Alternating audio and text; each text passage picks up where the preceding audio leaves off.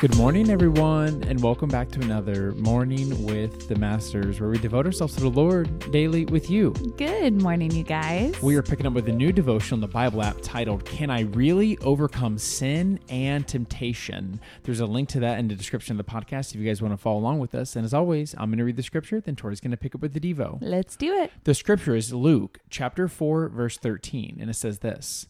When the devil had finished tempting Jesus, he left him until the next opportunity came. The devotional is titled, Can I Really Overcome Sin and Temptation? And it says this. In 1 Samuel 13:14, the prophet Samuel tells Saul, the king of Israel, that he's being replaced because the Lord has sought out a man after his own heart, and the Lord has commanded him to be prince over his people. However, decades later, that, quote, man after his own heart had an affair with a married woman, resulting in a pregnancy, and successfully plots to kill her husband so that he can take the woman as his wife. In this one event, King David broke 9 of the 10 commandments. The 10th, he coveted his neighbor's wife. The 9th, he lied about his sin. The 8th, he stole her for himself. The 7th, he committed adultery. The 6th, he murdered her husband. The 5th, he dishonored his parents. The 2nd, he made an idol of Bathsheba. The 1st and the 3rd, he shamed God and his name. At least David didn't break the Sabbath, so as far as we know. Why did a man after God's own heart do this? Why do we sin? How do we defeat temptation? What do we do when we don't? This is what we'll discuss over the next 4 days. But first things first, expect to be tempted. When Jesus defeated Satan's attacks, the enemy in Luke 4:13 left him until an opportune time. If our Lord faced temptation, so will we. The devil is very real, and he hates you. You are his enemy. Jesus warned us that the devil is a murderer from the beginning and a liar and the father of lies. He is a roaring lion looking for someone to devour. He tempts and deceives every one of us. Here's why. James 1:15 says, after desire has conceived, it gives birth to sin, and sin, when it's full grown, gives birth to death. Mark it down.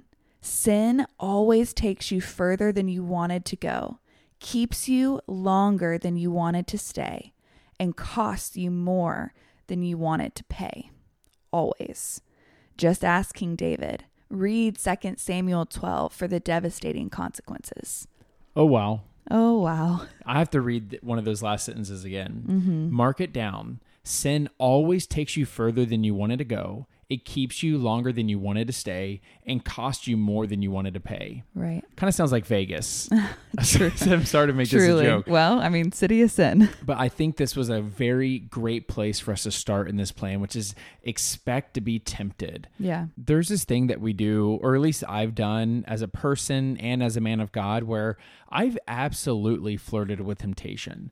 I've absolutely put myself in situations that would not be healthy for me and my walk with the Lord, because I think I'm stronger than I am, and I think I have a better willpower than I actually do, and I think I can actually resist things better than I probably will.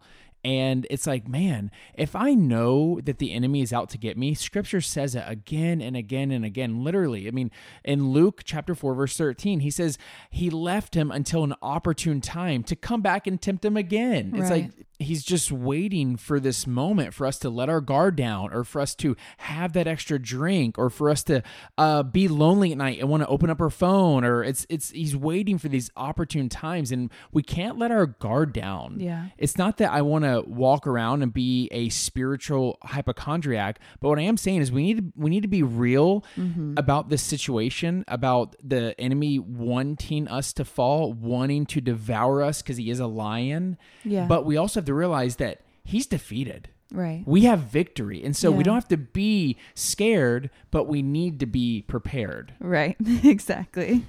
Prepared, but not scared. I think this is a really important reminder that none of us are above being tempted. Amen.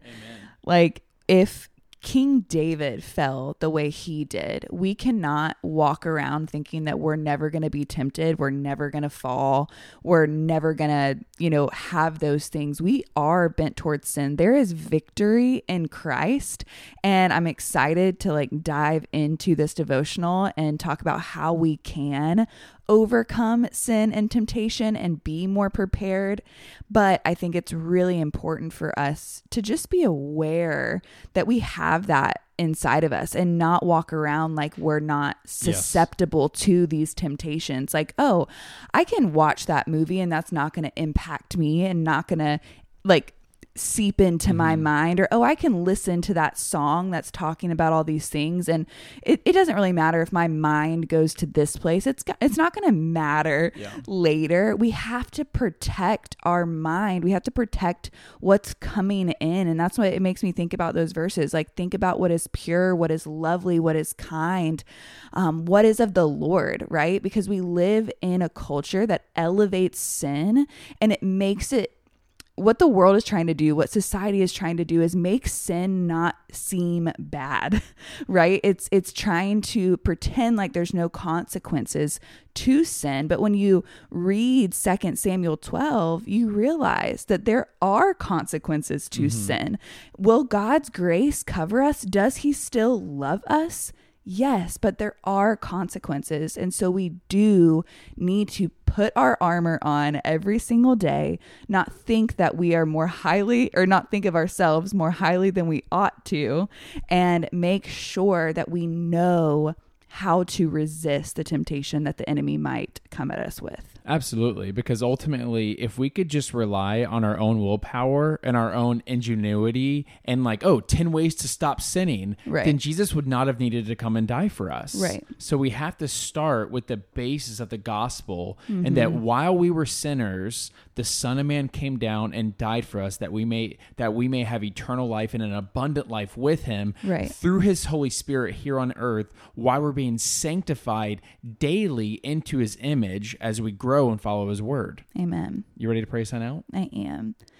Dear Heavenly Father, Lord, we thank you for this reminder today of how much we need you, of how much we need the conviction of the Holy Spirit, of how much we need the self-discipline to get in your word and arm ourselves with your scriptures, so that when Satan does come to tempt us, like we know he will, we will have a battle plan. We will know how to fight back. We will know that we have victory in you, that you have already defeated him, and we can take on that authority against him, God.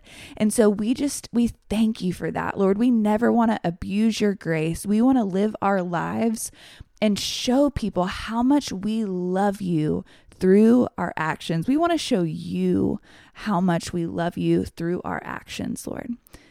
Help us do this. We need your help. We pray these things in Jesus' name.